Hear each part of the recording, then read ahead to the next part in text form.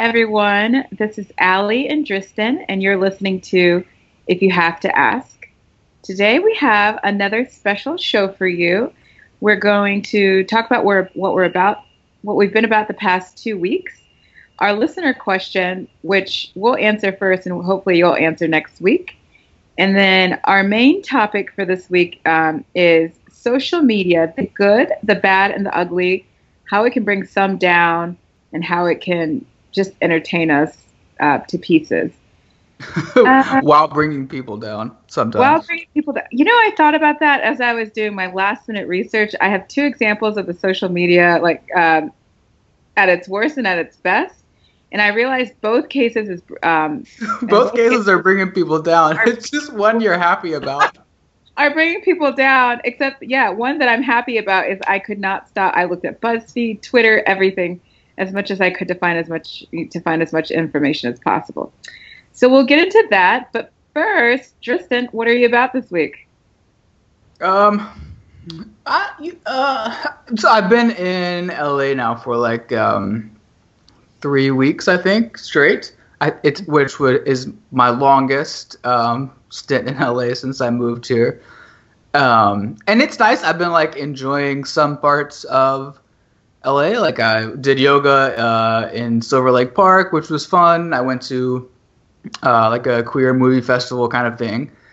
That was really nice. It's warm. I've been hiking and having kind of LA lifestyle. Wow. Yeah, which is pretty nice. But honestly, I woke up today a little, I don't know, just a little sad in my spirit. So I don't really know what that's about yet. Gosh, summertime sadness? Maybe. I think it's just no intimacy sadness. Just because. Well, that's the story of my life, so I'm not. The story of your life. My boyfriend's been gone for 5 weeks now, and I think I'm realizing that a lot of my feelings of self-worth come from intimacy or affirmations about someone wanting to be intimate with me, and not having that. I'm looking around wondering, do I have meaning in this life? Oh my gosh, you know what? I have a perfect book for you. Because, well, you know what? First off, I have my therapist's number for you.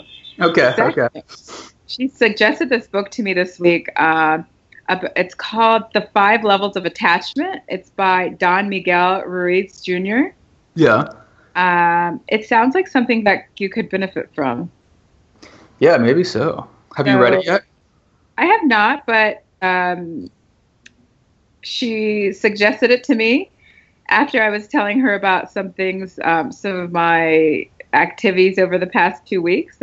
And she also said that I could benefit from it. So maybe we can read it together. Yes. So the 5 levels address are this: authentic self, preference, identity, internalization, and fanatism. How do you say that? Fanaticism? Fanaticism. I don't know. Yeah. Is that the word? Yeah. Yeah, that is the word. Yeah. He lays out very simply how our personal belief systems are conditioned from a very early age. We naturally develop preferences and make up judgments as well. This book will help readers walk readers through essays to question their own beliefs and look outside the box of their personal attachments. Ruiz provides a simple step for readers to take action, pausing before jumping to conclusions, and then giving them permission to experience an alternate story to their conditioned attachments that can be applied in any situation. For some reason, I feel like this is now a sponsored podcast. I feel like you just read the press briefing for that book.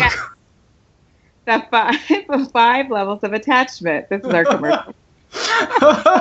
Gee, Allie, I'm feeling sad. Anything that you can have to help me? You should read the 5 levels of attachment. Thanks, highly Don. recommended. Thanks, Don. Anyway, she suggested that to me because I don't know. I'm not even really sure how that has to do with the situation that you're in right now. But well, you haven't read it, but maybe it does, and maybe it doesn't. You know what? I've been marketing this book to so many people, and they're like, "Oh, tell me what it's about." I'm like, "I don't know. It was recommended to me by my therapist, so it might be good." or it must be good. But I told her she actually suggested it when I was talking about feelings of attachment to someone. And she said, oh, you should think about that, because my feelings of attachment weren't really because I was attached to that person, but were what I wanted that person, how I wanted that person to view me. Yeah, totally. If that makes any sense. That makes sense. You're in a stable relationship, so obviously we're at different starting points, but you might benefit from it, Tristan. Yeah, I might. Absolutely. Yeah. So thanks for the recommendation, Allie. You're welcome, and thanks, Don. Allie, what have you been all about? So what you're saying is you're about sadness because you'd feel incomplete by yourself. Is that what I'm hearing? I mean, I would not categorize it that way. I just said I feel like a little down this morning. And I think part of it is just like not having that like regular physical intimacy. Oh, wow. I can't relate to this at all, but it sounds like an interesting human condition. How can you not relate to that? I don't know. I mean, I've been mostly single for the past 31 years. Yeah, so, don't you get like, Nope, I don't know what you're talking about, so... Okay, all right. Well, it's kind of weird because what you're talking about, I've never been in not to put my business out there, but to put my business, I've never been in a relationship longer than like 3 or 4 months. So, and I've always been one foot in them, and that I actually really enjoy being alone, and I enjoy the feeling of not having people around, and so that could be a problem in and of itself. I don't think so. No, I don't think so either. Yeah. Which maybe that, yeah. Anyway, what have I been about this week? Or the past 2 weeks? Mm-hmm. Well, as I told my trusty therapist who I talk to every other week, it's weird. I've probably already said this on the podcast before.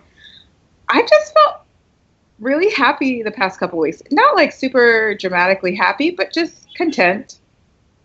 Happy about where I am, who I'm friends with, and what I'm doing. Yeah, so, that's nice. It's really nice. I mean, I kind of feel myself, this is TMI. Actually, you know what? It's so TMI, I'm not even going to say it. Okay. But once a month I go really crazy where I think the world is up against me. Yes. And so, and anyway, I'm feeling that now, like I'm paranoid, and I'm like, what is everyone thinking about me? What are they about me? But generally speaking, I'm just happy. Like I really like the situation. I like the people I know here, and I don't know. So I'm going to try to keep that momentum going. That's good. So, I'm excited you're liking Amman and like feeling, like you like where you are. Okay, I didn't say I liked Amman. That's where you are. And you're feeling happy about where you are, no? I realized the other day, I never leave my neighborhood. Right. Someone was just visiting, and he's probably seen more of Amman than I have, and I've been here for 5 months. For example, there is some Roman ruins that are downtown we'll go to in a couple weeks. And one time me and my friend Mechi tried to go there, I think maybe in March or April, and we got lost and couldn't find it, and I haven't tried to find it since. Yeah, well, we'll try to find it when I'm there. Yeah, I think all we have to do is take a cab, but I never leave the neighborhood. I just Okay, it might not be hard. No, it's kind of crazy, but you're right. Amman is fine. It's a fine city, and so on. I'm not attached, but fond of it. Yeah. Maybe we should in new media style. We should record a bunch of little small videos while we're together doing things in Amman and post them online. Let us know if you would find that interesting. You want me to let you know if I would find that interesting? No, I'm saying the listeners let us know.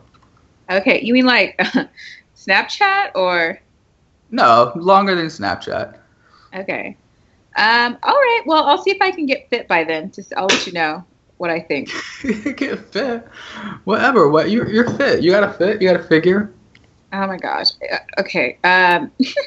Let's do it. We should do it. Oh, we should do it. We could so just do it on Snapchat. Maybe we should just make a Snapchat account for us together. I think for so. the podcast. And if you have to ask. And then crazy thing, another thing that I'm about this week, and I don't want to list, all the good things that are happening to me because, I don't want to make people jealous, but 4 of my very close friends are coming to visit in 2 or 3 weeks. Yeah, so exciting.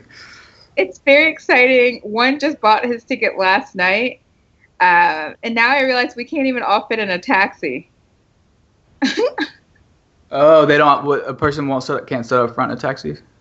You can, but there are 4 of you. Oh, true. That is true. Yeah. So it's okay. I'll just walk places and meet you guys. We can just take 2 taxis, right? Whatever. Yeah. I just thought it was funny because that's one thing that I was thinking about. But there's no Uber there? Yeah, there's Uber, but you can't order like the double plus cars. Oh, okay. Not that many people use SUVs here or the military style cars. Right, yeah. Yeah, but anyway, so what's the question for the week, Tristan? All right, well, we're going to be talking about something very simple and near to both of our hearts, which is food. So we're just going to say, what's your favorite food? So, Allie, what's your favorite food? Okay, first off, I have to say I love food. Today I woke up, I didn't wake up, but I was taking a nap, and as I was falling asleep, I thought to myself, I want a burrito. Yeah. Or, oh my gosh, or like a Chipotle, even though I don't think I would eat at Chipotle. Well, in case Chipotle ever decides to sponsor this podcast. What's wrong with Chipotle? I eat at Chipotle. Well, ever since I heard about the E. coli outbreak, That's all right. I also heard that some of their meat might have had dog meat in it. And I know every restaurant has been accused of this. I don't eat meat anyway, so that's not a problem for me.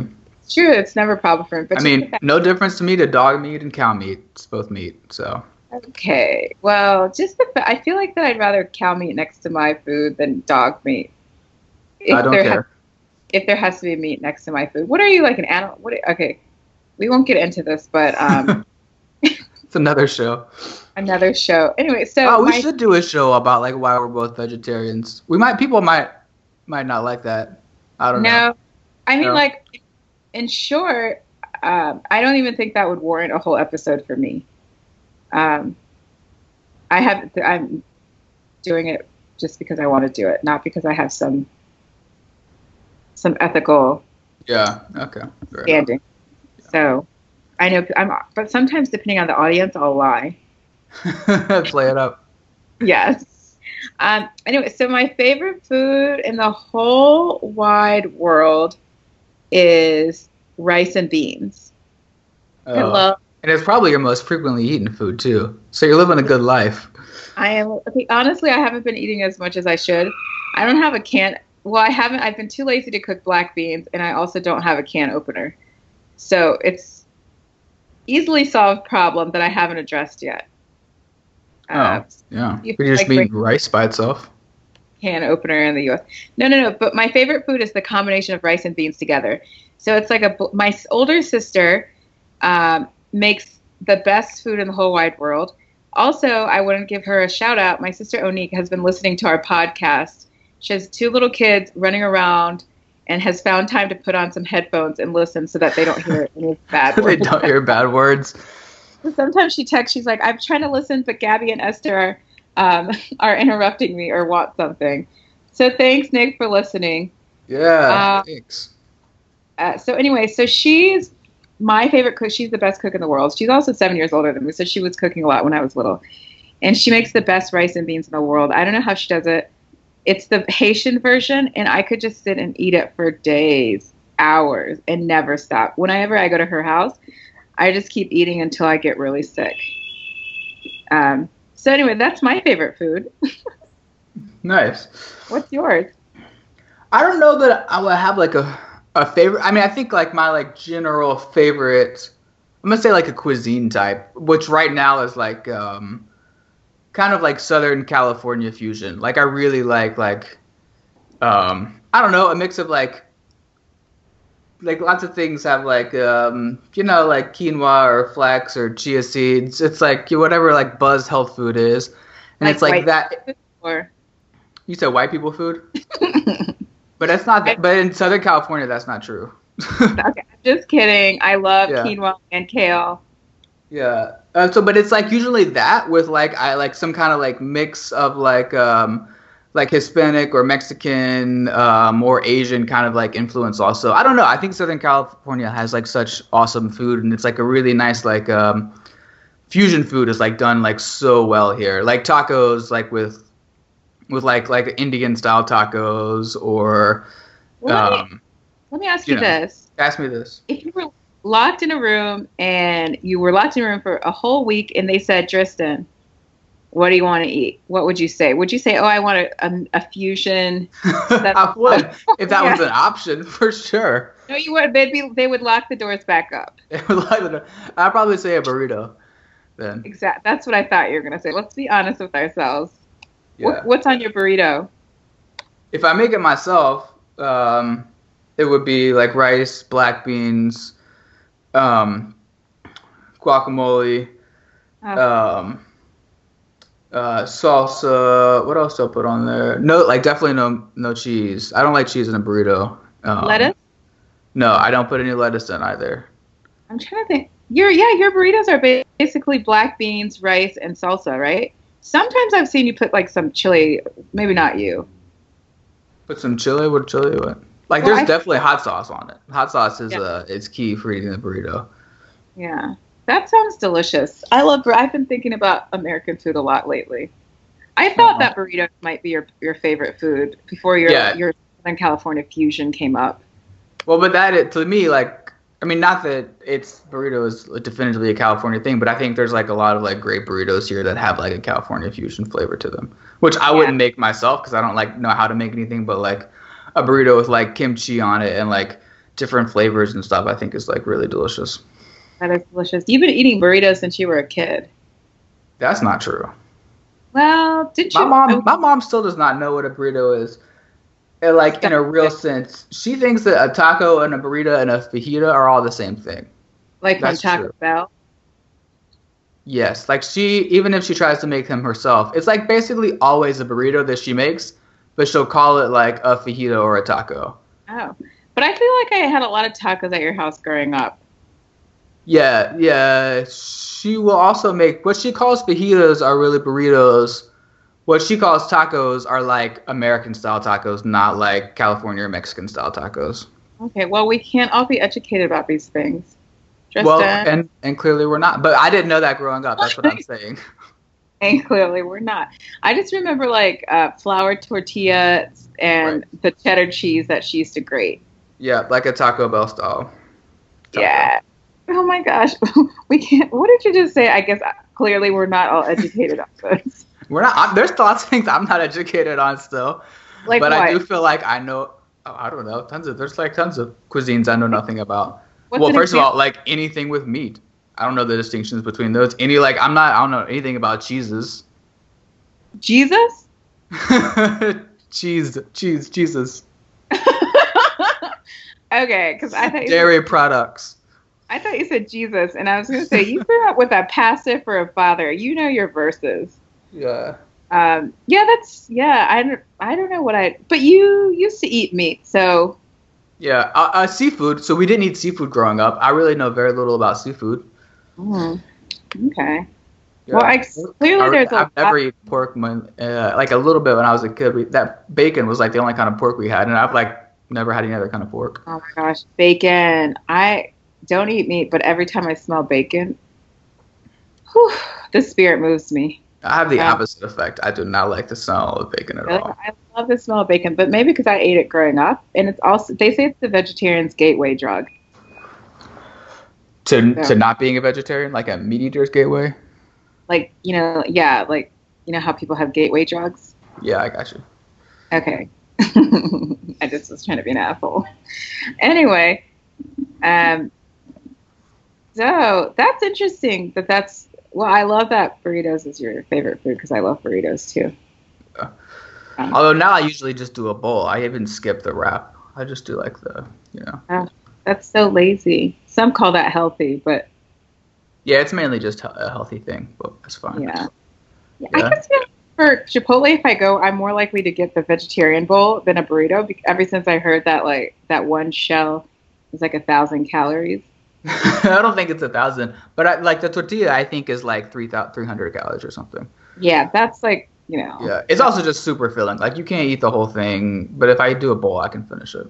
No, honestly, I can eat the whole entire thing. People keep saying, "Oh, you can't eat it all." I can eat it all. I get sick afterwards, but I can eat it all.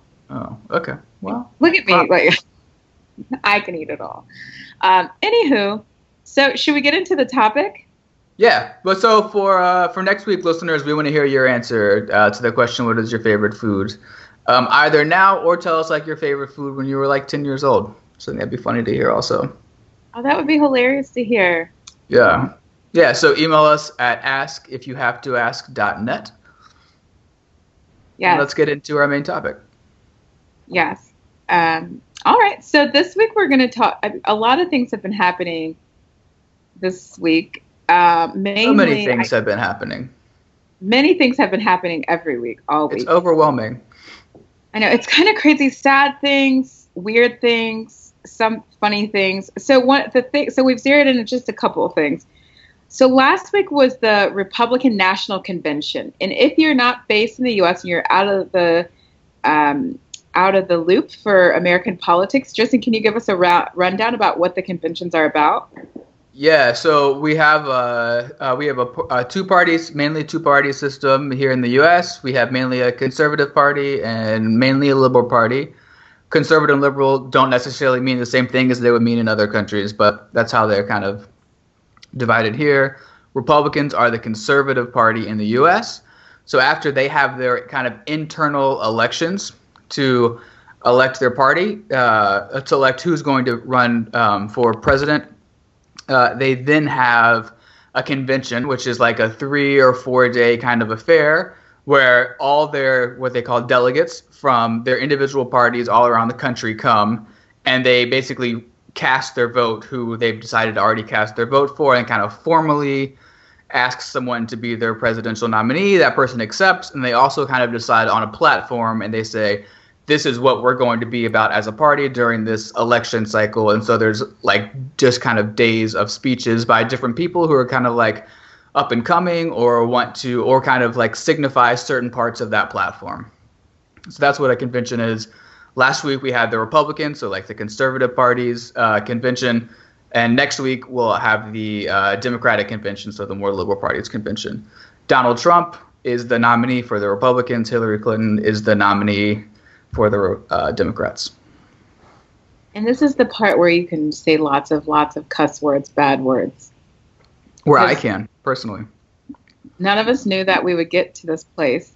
But anyway, so we won't talk about the convention itself, but we'll just talk about an event that happened at the convention that gave me life for, you know what, it still is. I'm still Googling commentaries about it.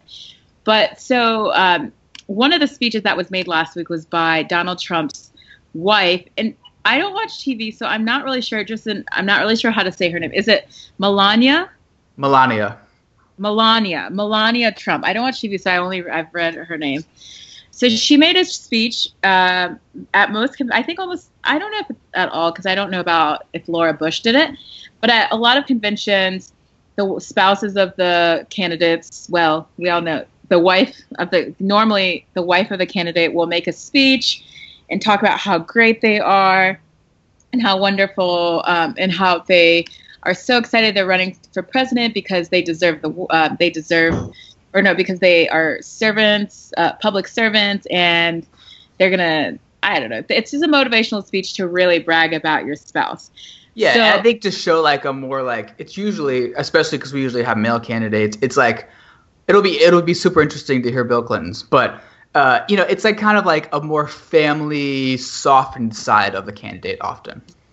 Usually a lot of times they say, oh, ever since he was little, riding his bike up the street, delivering paper, or he's, like making them sound like this soft person. You may see them as a tough person, but really they're a family man who cares about their family and their neighborhood so on. So while she was making her speech last week, somebody by the name of Jarrett Hill, who's a Twitter and interior. Well, I guess you can't be. So maybe you could say like a social media commentator, but basically he's a journalist, and he was the first one to notice that something was amiss during the speech. And so he posted comment about how there were some similarities between Melania Trump's speech and Michelle Obama's speech in 2008. And so he was the first to catch it. And then Twitter caught on fire because it turns out that a paragraph of the speech from from Melania Trump's speech sounded very familiar to Michelle Obama's speech. So familiar that people are highlighting the speeches side by side, and you see that really it is a whole paragraph that's been copied. Right, and it was copied from Michelle Obama's speech at the Democratic National Convention in 2008. Like, yes. the speech that it would most likely be compared to regardless. Yes. So, yeah, it gave me life. I laughed. But it was just so similar. It was so similar. And then different ridiculous things happened. The head of what do they call the person who's in charge of the RNC, the Republican National Committee? The director? Reince Priebus. I don't know. Yeah, I don't know what his title is. His name's Reince Priebus. Yeah. He comes out. Chairman. Thank you, Brian. Yeah. Thanks, Brian. No Yay! Our voice of reason just came in. So he comes out to defend her. You know how you just can't defend things that are just too obvious to defend? So he comes out and says, well, there are a lot of speeches. She was using common words. And he uses the example, he compares her speech, he quotes Sparkle from My Little Pony. And My Little Pony is, it was around even when I was little, but it's very old. There are books and shows for little kids. And he says, maybe she copied, he didn't say these words, but he was like, maybe he copied, Sparkle has a speech similar to what she said. So he was trying to quote everyone else who might have a speech, use similar words that she uses. And Twitter also caught on fire for that because it got to the point where he was defending her with a child's cartoon. And at first, which is like so ridiculous, and at first like no one, I feel like the Trump campaign like handled this so poorly, like because she had actually come out before her speech and said that she wrote the speech herself. No one else really helped her. So then she's in this like super weird position of either saying somebody set me up for this or I did this myself, right? Because there was no way around it besides, I guess, like dragging My Little Pony into it. It's so crazy. And then somehow Donald Trump, the person who apparently was her speechwriter, came out and said, I'm so sorry. This is my fault. I gave my letter of resignation, but Mr. Trump denied it. And I just read an article today saying that she might not even exist. Wait, really? Yeah. I haven't heard that. Yeah, it's, I think. Meredith McKeever?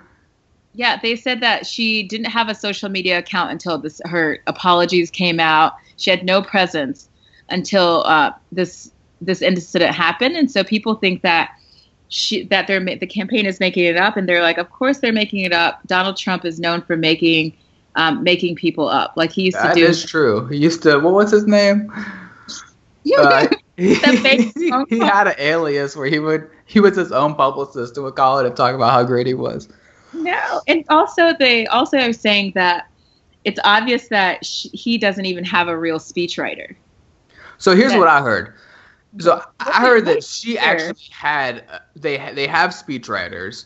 Mm-hmm. She had a speech that was prepared by like professional speechwriters for her. She did not like it. So then she asked this. No, I didn't hear this. Okay. I just heard this on the internet. But so then she asked this. So she is apparently close to this staff writer, Meredith McKeever. And this is like based on what Meredith McKeever says, that she asked her to write her a speech because she felt like she knew her better. And I guess Melania had just said like, "Oh, I really respect Michelle Obama." So she just Googled Michelle Obama a couple times and threw this speech together. No, apparently she doesn't. Meredith McKeever doesn't exist. Well, I don't know. And that sounds so far-fetched. She didn't have a Wikipedia page or anything until... A staff writer would not have a Wikipedia page. Well, if you look at her page, her Wikipedia page, she looks like they even have a sibling for her. Yeah, but probably this page was made, Allie, like in the last 2 days. I know. It's kind of... I don't know. I just think... It says she's a former ballerina. Gosh. And apparently she's his ghostwriter for Trump, How to Get Rich. It's just all, at any rate, it's all just ridiculous, and it's a fiasco. And also a couple days ago, Michelle Obama released her, well, she didn't release it. She was on, what is his name? Whose show is it? James Corden. James Corden's, what is it? The Carpool Show, where she's singing Missy Elliott's Don't Copyright. Carpool Karaoke.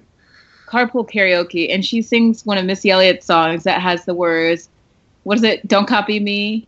Yeah. But I think it was probably recorded before all this. I think that was just happenstance, though.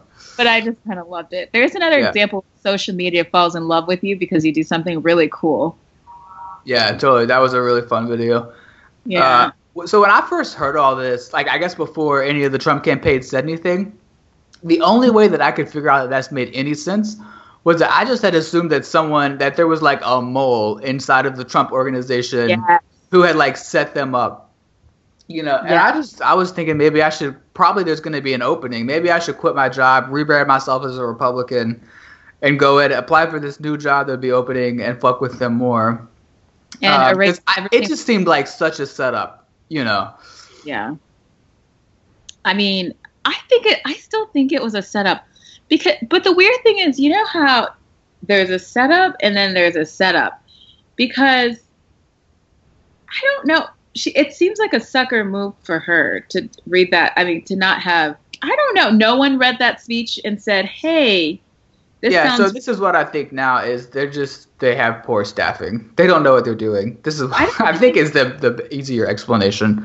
Apparently they don't even have that many staffings. He does his own social media. People keep saying, hire your own social media director. Yeah. I just don't think they know what they're doing. No, well, you know what? And everything is rushed and thrown together. You know, that's it seems clear. And so they didn't have anyone because you should have someone reading over every speech and comparing it to other speeches given, because that's how the media is going to compare it. You know, and they hire most. You could run it through a fact checker. You know, or not a fact checker, but one of those. You know, for schools they have this plagiarism checker. You could just run it through that, and you would have found out automatically that most of this speech already exists.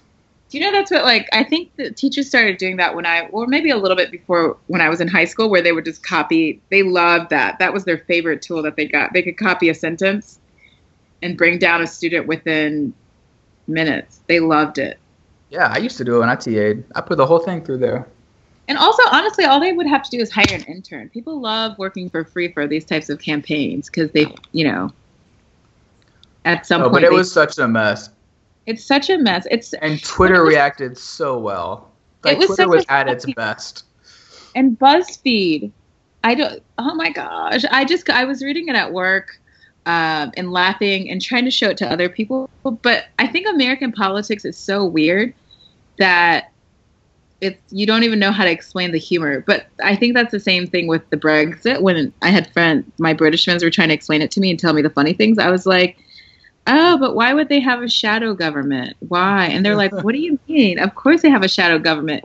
The Minister of Health is ready to step in. The shadow Minister of Health is ready to step in at any moment. And I'm like, well, what's the point? Anyway, so I liked... There's all these great memes of Melania Trump looking at the mirror, practicing her speech, being like, I'm a strong, proud black woman. Or I have to go home right now and put Sasha and Malaya back to bed. Well, when I grew up in the south side of Chicago, there was this one that with Philly that she sang in West Philadelphia, born and raised in the. She was like, "Excuse me," And then she's like, where I spent most of my days. And he's like, you have to leave now. It's just the best. It shows people took it so humorous. I mean, it's a very serious matter because it means she essentially lied. Yes. But it just was funny. It's just, It's I mean, fun. And I don't people know if get so creative. Like, I feel like the internet is at its best when it's like really like creatively riffing on something that's happening. Yes. And it was so creative. No, I mean, I read it for hours. Yeah. I would like every theme of meme, from Fresh Prince of Bel-Air, right? Like all the way to like House of Cards or Game of Thrones. Like there were Melania Trump memes in that theme talking about this, Like I feel like it went out to like all corners of the internet and they all agreed this was funny. It's so true. And then, I mean, like the campaign just kept giving more because then they put out My Little Pony and then people were saying, leave My Little Pony out of this. Yeah. And then, like, I don't know. That actually was my favorite part, My Little Pony. Because, and you know what? The funny thing is, My Little Pony is it's been a thing since 1983. I bet the sales for My Little Pony has skyrocketed since 1983. No, I mean like since this speech. No, I mean I didn't know it was around that long. Yeah, since 1983. That's as long as I've been around. Oh my gosh, is it? Oh, you were born in 19. Oh, I guess you were. I was. But anyway, I bet the sales are good. Yeah. So now do we have time to talk about one more thing on social media? Yeah, definitely. The bad thing. Yeah. Talk about the other side of this. I think that, so we will recognize that the Melania Trump thing, it's funny to us, but it's probably not funny to her. It probably hurt her feelings. And we're making a joke out of it because another thing that we're going to address, there are probably people out there that think it's just as funny as we think the Melania Trump thing is, but it's not. So this also happened last week, and it happened to Leslie Jones, who's an American comedian and also a comedian and actress and also a cast member on SNL. And she just recently starred in Ghostbusters, in the new version of Ghostbusters. Like a remake, a feminist remake of Ghostbusters. Feminist remake of Ghostbusters. I saw this video, because some men were like, why do you need to remake Ghostbusters into, with all female cast? It was diverse before, and there's this video. It's brilliant. It shows the most important women in the first Ghostbusters. One is the librarian running away from a ghost. One is the secretary being told what to do, and it talks about the different ones. And it's just hilarious because, I mean, I watched that movie as a little girl, and I never saw it didn't cross my mind. Of course it wouldn't. It didn't cross my mind that I should think that all the women in that show are not even supporting actors. They're just props for the main characters and so on. So anyway, Leslie plays in this new movie, and she received on Twitter, a whole bunch of racist, misogynist,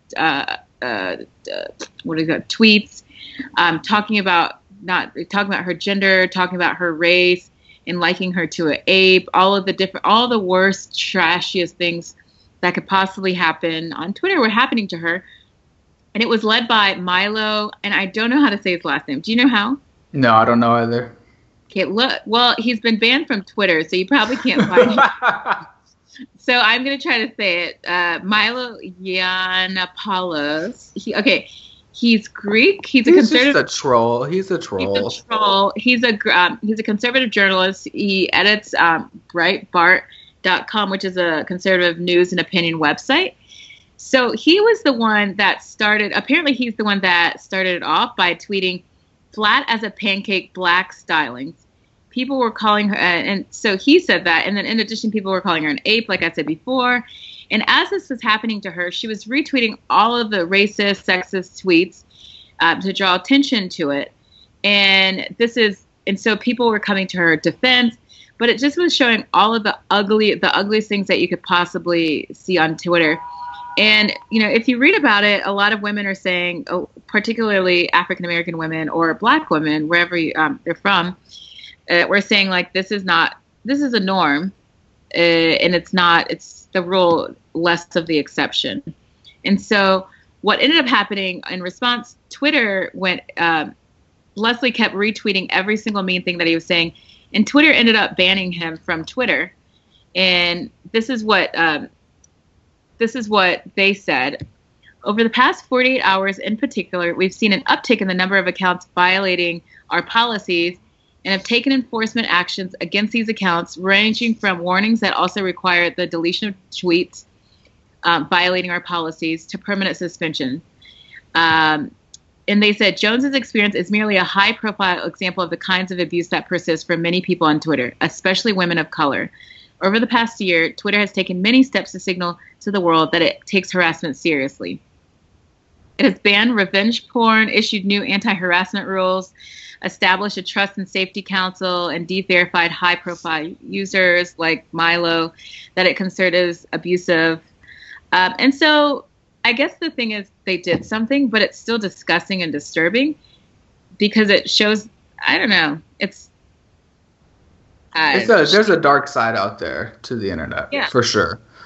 And it's, I think there's like a couple of things that are like important to mention here. And so like, one is that like all the actresses who starred in the Ghostbusters remake got lots of like negative and misogynistic things. But I think that they really like with Leslie Jones, they like really centered on her, especially as a woman of color. Like it's easier. It was easier for them to like really pick on her and harass her. Right. And also, I'll also add, as a woman of color, but also as a woman of color who is, by most standards, in walking down the street, a normal-sized woman. Because they were also making fun of her weight, saying she should be on Weight Watchers. And she even mentioned, this wasn't even, she tweeted this saying that for the premiere of the movie, she couldn't find anyone to dress her. Mm-hmm. Like, no one wanted to make a dress for her. And then I forget what his name is, but a designer came up and was like, I'll dress you because, different, like, I'm not a one-size-fits-all designer. And so... Oh, she got some body. Yeah. It's kind of, I don't know. I'm not that active as a Black woman, or as a woman, or as a person in general. I'm not that active on Twitter. I just actually love getting on Twitter just to see, to be able to figure out like what's in the news without having to go to CNN or finding like really good articles that people post. But it's just disturbing, and it made me really sad. But then also, I'm thinking that I'm laughing at Melania, but I don't know. I think there's differences. I understand the point of talking about them side by side, but I also don't think that like they're not just like the same thing happening, and one the person we like and one the person we don't like. Right. Yeah, I wouldn't say it. Like I don't go too far, or I would not go too far saying they're exactly the same kind of thing happening. They're not. I wasn't seeing like tweets against Melania, like calling her like nasty, misogynistic words. Like people were just like being funny about the situation. They weren't like attacking her gender, or her race, or her nationality, or her non-Americanness. I didn't hear. They were attacking action. Yeah. I don't know. I wouldn't even say attacked. I think they were just like, it was like funny riffs on something, which is different than like telling someone like, oh, you're a nasty ape, or your body's not right, or, like whatever those kind of things are. Yeah. But Twitter, like anonymity has this problem. You got all these like nasty people on Twitter. You also remember when Robin Williams died and his daughter, I can't remember her name right now. But his daughter got all these like just like terrible nasty tweets about her father, or like sending her pictures of like made up pictures of her dad, like dead or with his head chopped off, And you think like, so what kind of people do this? Like what are these people like in their real life? And I don't really know, but I do think that they're probably not doing that in their real life. It's because they get to be anonymous, and it brings out this like really nasty dark side of people. Exactly. And the thing is, you always wonder if there was a case where people always say it like, if people who were able to come out stop hiding behind their keyboard and just face the person. You know who does this? Jimmy Fallon, I think. No, it's actually not Jimmy Fallon. It's Jimmy Kimmel. Has this thing where he has people read the mean tweets that have been said about them. Oh, yeah, I have seen that, yes. Yeah, I mean, like, my favorite one is the Obama one because he makes it into a joke. But he has, like, artists read the tweets that are said, like, read the mean tweets that are said about them, and they're horrifying. And most recently, there was, I forget, this female reporter. They had a whole bunch of men read tweets, social media posts that had been said about her.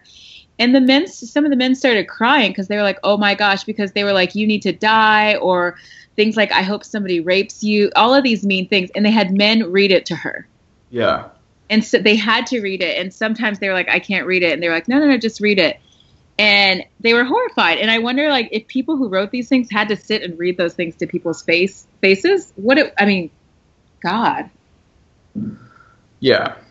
It's really nasty, and I just feel like there's not, so far at least, on Twitter, this is not true like on all platforms, but on Twitter so far there hasn't been like a lot of, and it's like kind of like how Twitter wants to be, right? There's not a lot of enforcement or policies in general, so people just get to like this freedom.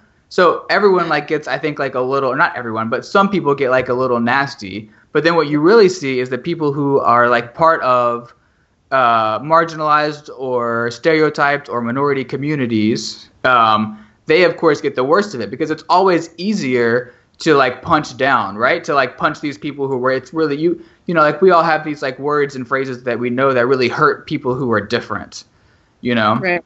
So I'm sure like white male heterosexual actors also get some shit that gets said to them just because people get to be anonymous, but it can't even hurt probably in the same way as when you say these things that like we've set up in our society to, you know, denigrate people. Exactly. And one of the funniest things, it's actually not that funny, but it's kind of funny. If people that I'm Facebook friends with, and I hate Facebook, if I hadn't moved to Jordan, I would not have a Facebook. But I find it sometimes people that write really strong posts on Facebook, because that's not anonymous at all. You know these people. And then you see them in person and they're pretty unassuming. They would never say the things that they say on Facebook to you. There are these shy people with really strong with strong media voices. Have you ever heard that? Well, I guess you're not on social media. You're not on Facebook. But I've just seen people say some very crazy political things, and then I see them and they're like, hey, Allie, and you're like, I kind of hate you. Yeah, I mean, honestly, that's why I left Facebook. It was like too many people's opinion who don't even know me about me and my life, whatever my lifestyle is, just giving me shit, and I don't need it in my life. It's just hard enough to like get through my regular day with just me and the world around me that I have to interact with. I don't need like random people who aren't in my immediate world's opinion also. Yeah, exactly. And I don't know. Anyway, well, that's shout out to Leslie Jones, because I think like one of the things that I really like that she said is, you know, a lot of people told her like, oh, just ignore it, you know, like don't ignore it. And she said, no, I'm not gonna like just ignore this. Like, this is not okay. Yeah. You know, like this is like clearly not okay, and something has to be done. When I'm getting like rape threats and death threats and things that our society has deemed, you know, to not be okay, I'm just not going to ignore it. And it's not about her like rising above or not rising above.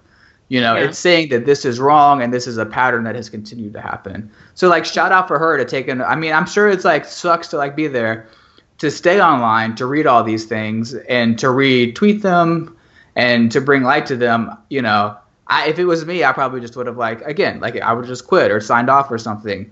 But she really stayed in it. Exactly. And a lot of people came to her defense. And really, you're right, if she hadn't stayed and kept retweeting all of these mean things, I'm sure Twitter wouldn't have said anything. If she hadn't brought up the attention and other really big, you know, figures stepped in, Twitter would have been like, this is just how it is. For as many bad shit that's put on Twitter, I suspect that they would not have done anything. So good for her. And because this is not new. They haven't been doing anything. So I think that's definitely true. Yeah, good for her for not being, like, okay, I'm just going to sign off and like this is a terrible thing, but for taking action, because free speech is one thing, but I mean, somebody owns Twitter. Yeah, a lot of people own Twitter. Well, I mean, like, what I mean by that is it's a company that if it's a company that it can manage some of the right. It's not some free platform that anyone can just use. Like, there are people who decide the policies. Right, exactly. I mean, a lot of the big news corporations took the comment sections out of their articles because they realized it's always shit. Yeah, it's always shit, and people say, like, trolling and saying things. And I think a lot of them just took the comments away because it was causing more harm than good, and they had that control. Like, right. Twitter has the control. Clearly, it has the control to delete people. And honestly, free speech is one thing, but if you have policies and regulations and people break them, then they don't get to use your platform. Yeah, totally. Which I do think you have to be. I mean, this is like, I don't think it's like an easy thing to decide. I mean, some of them are clearly easy like this. I do understand that Twitter has become this place where it feels like, I mean, I think you look at like maybe like the Egyptian, I'm putting revolution in quotes or whatever, the Spring Uprising. You're talking about the Arab Spring, Justin. The Arab Spring, yeah, in quotes, whatever. But also like Black Lives Matter. Like I think it is important that there is space for voices that maybe not all of society deems as important. But I do think that there have to be like clear lines around, particularly like what I would call like punching down and threats of violence. Like I'm not in the U.S. right now, so this doesn't matter. Even if I was there, it doesn't matter. I have 100 people following me on Twitter. I don't actually believe in free speech. I don't believe it in the way that it's being implemented in the U.S. Because there, like, for example, I don't know it that well. I have to look it up more. But South Africa actually doesn't it has free speech, but the free speech is limited in that people cannot utilize it to harm other people. They can't be abusive towards other people with their speech. Yes. And so I think they have free speech is limited, but I think I'm okay with it. Yeah, I mean, that's true in the U.S. also. Well, I don't know. We have free speech, but you can't threaten to kill a president, right? Yeah, but there are things that you can't do. Okay, look, you can't threaten to kill a president, which is like the biggest figure in the U.S. It's free speech until you threaten to kill the president. But I mean, there are people that can threaten to kill you, or, it can go I don't know. Free speech I don't think it's used in a productive manner. I feel like that we as a country could benefit from drawing some parameters around it outside of you can't threaten the president. Yeah, that's true. I just think it's a balance. Yeah, I mean, it is a balance, and it's tricky but I think sometimes some are straightforward. Like, for example, the Westboro Baptist people that come and protest at funerals, I would limit their speech. Or always, or funerals? And I would always, as long as they're publicly, actually, you know what? Probably the best example is to say limited at funerals. Yeah. Because that's the most obvious place, and that's the space that they are known to come and invade. I would find no problem in censoring them and limiting their speech, because I think that they're also, in their free speech, they're hurting other people's freedom as well. Yeah, so I think I'm probably a little bit left of you on that. What do you mean? I mean, like, I think that I would agree that maybe it's certain, like, funerals and stuff, they shouldn't be allowed, that their speech could be curtailed then. Is it like a set aside kind of thing? But, I mean, I disagree with everything that these people say. I mean, they're very anti-me, but I do think, like, that it is important that they have the ability to say those things. But I do draw a line at threatening violence. But if they want to say like, oh, America's going to hell because we got gay people and you're all sodomites and whatever, like, to me, they should be able to say that if that's what they think. Yeah, I don't know. I guess it's just like it's an overlapping. It's a strange. What is it? It's a strange right, because in exercising that right, you're also limiting other people's rights, like their right to feel safe in an area, their right to feel, That's true. So yeah, it's tricky. That's true, but I'm saying, like, as a gay person, whose I think speech was in history often, like, gay voices were very curtailed.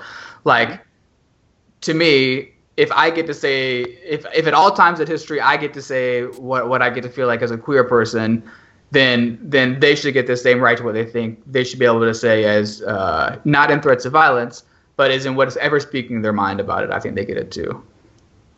That's me.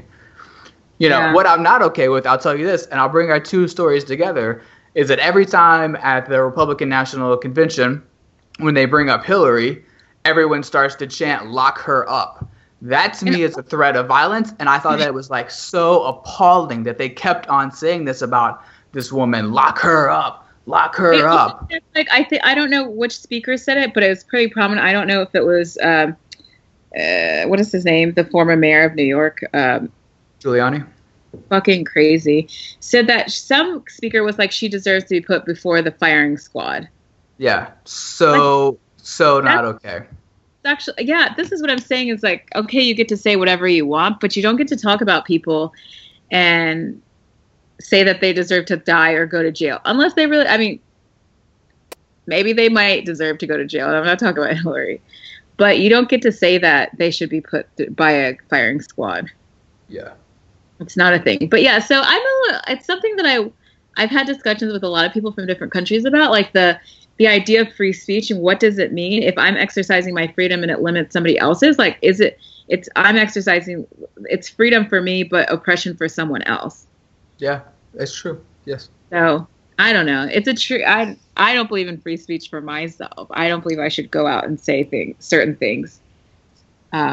Right, but I just also feel like, and we can wrap this up because we're, like, running a little long, but I just also feel like there's a lot of Christians out there who say, like, when a gay person says that, you can be gay and in a loving relationship, and that gay people, you can have two men be together, or you can call it marriage, and it's okay. They feel like that to them is like violence against them. I mean, they feel like, not violence, but they think that is curtailing, like, the possession they have over the word of marriage and defining what a relationship is. And I'm not down with that. And you know what? The thing is, as long as they're not out cussing and cursing for you to die, and they want to have a dialogue about why that word belongs to them, I'm okay with that. And I'm okay with that too. Yeah. I don't agree with it, but it's when they bring out the burning crosses or you're going to hell and that thing. That's where I'm like, it's not a dialogue. You're just being a hateful person, and you don't get to be part of the conversation. You can have it in your house. But anyway, interesting stuff to think about. Social media, freedom, your rights that you're exercising, and how it impacts other people. For sure. Yeah. But anyway, interesting conversation. I feel like we would have had this conversation on and off, or offline. Yeah. Offline. Interesting. Well, I was going to say it was great talking to you guys, but we were only talking to each other. But it was good talking to you, Allie. It was great talking to you, Tristan. Very productive. We look forward to, on a lighter note, we look forward to hearing your answers to our question of what your favorite food is. And also, as always, we look forward to hearing your thoughts about the show and the feedback that you have.